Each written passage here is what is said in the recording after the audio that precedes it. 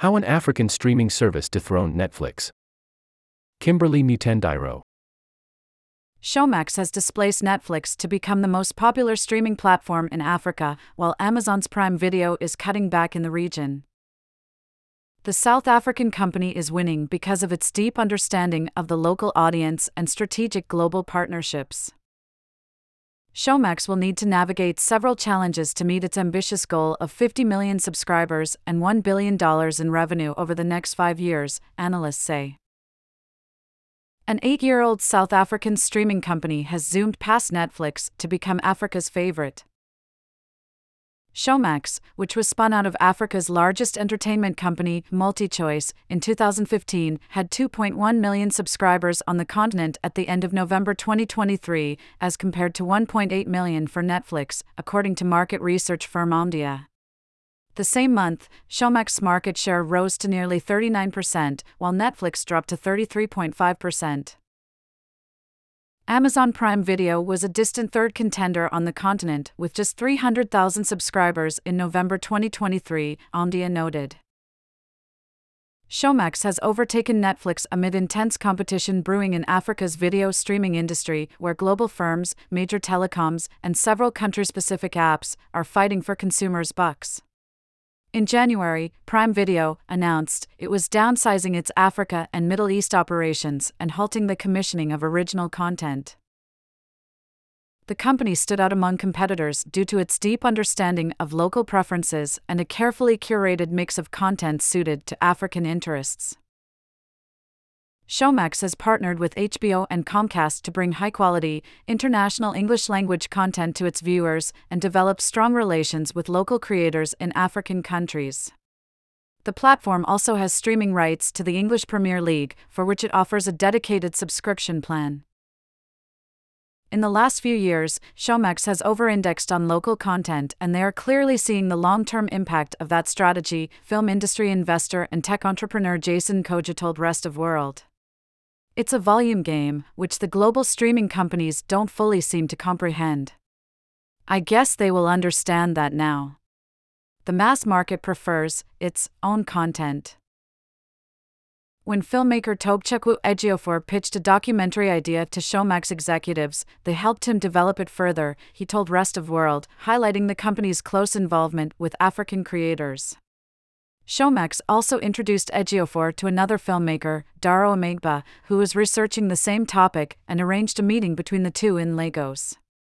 The company persuaded them to work together, Ejiofor and Amegba told Rest of World, and the meeting eventually led to Freeman, a docuseries about how the Igbos, one of Nigeria's largest ethnic groups, use a unique apprenticeship system to build generational wealth.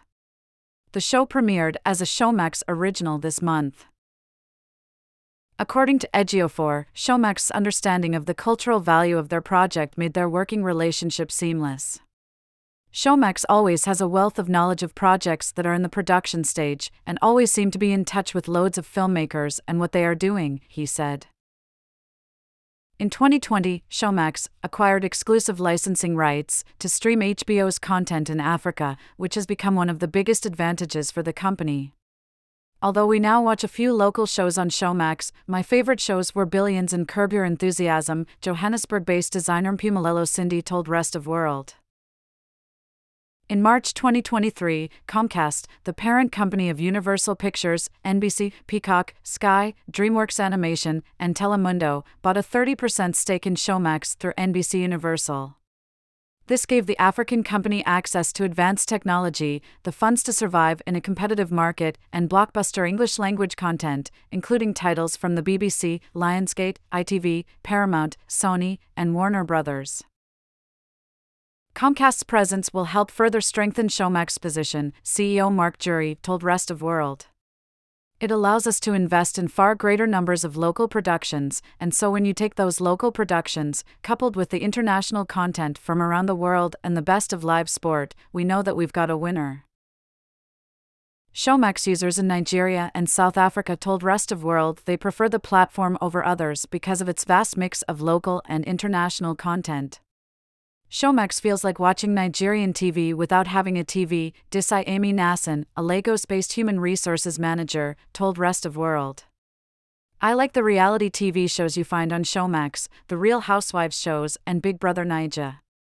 I also enjoyed the HBO series on the platform.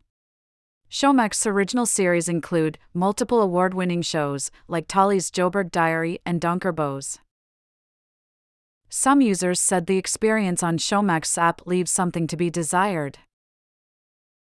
Calling the app a disservice, Lagos-based writer Toheeb Lenilhan told Rest of World he uses Showmax only for specific content. I forget that I have a Showmax subscription sometimes, and Netflix is still top of mind for me, he said. Discoverability on the app is the problem. If you don't know what you are looking for, you probably won't find it. During an event in Lagos in January, Opayemi Fulani, Showmax country manager for Nigeria, said the company has launched a new app, developed in collaboration with Comcast, which does not have these issues.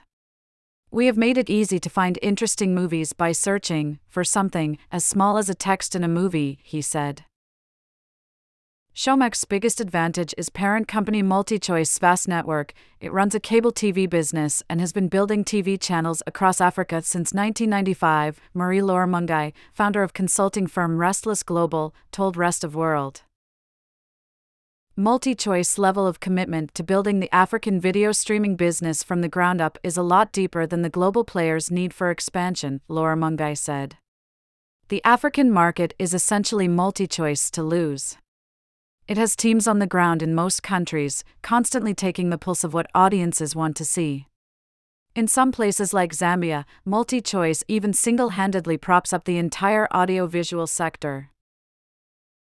MultiChoice revenue in the 2023 financial year was 59.1 billion rand, $3.1 billion, most of which came from its direct broadcast satellite service, DSTV.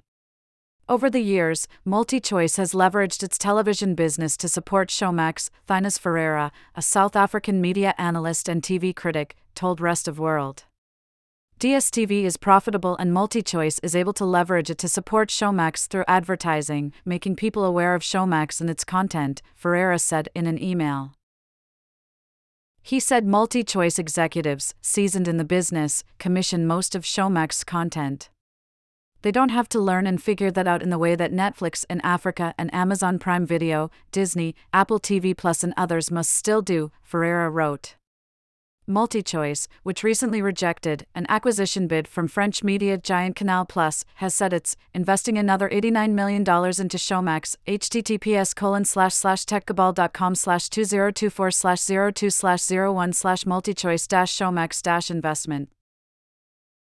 At the beginning of this year, Showmax announced a target of 50 million subscribers and $1 billion in revenue over the next 5 years.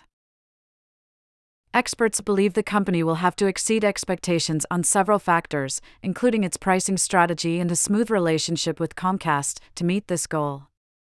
In 2024, Showmax slashed its subscription fee by nearly 50%. Showmax wants to grow their subscriber numbers first, since that is what investors are interested in, before they then raise their prices, which is what Netflix has also done, Ferreira said.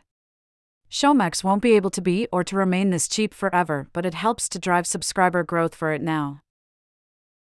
Laura Mungai said Showmax needs to carefully navigate the risk of its partnership with Comcast not working out well in the long term. In practice, this type of global partnership can be tricky, she said, adding that differences in work culture could lead to disagreements. Whether Comcast has fully grasped the complexities of doing business in Africa and the patience needed to overcome this market's challenges remains to be seen.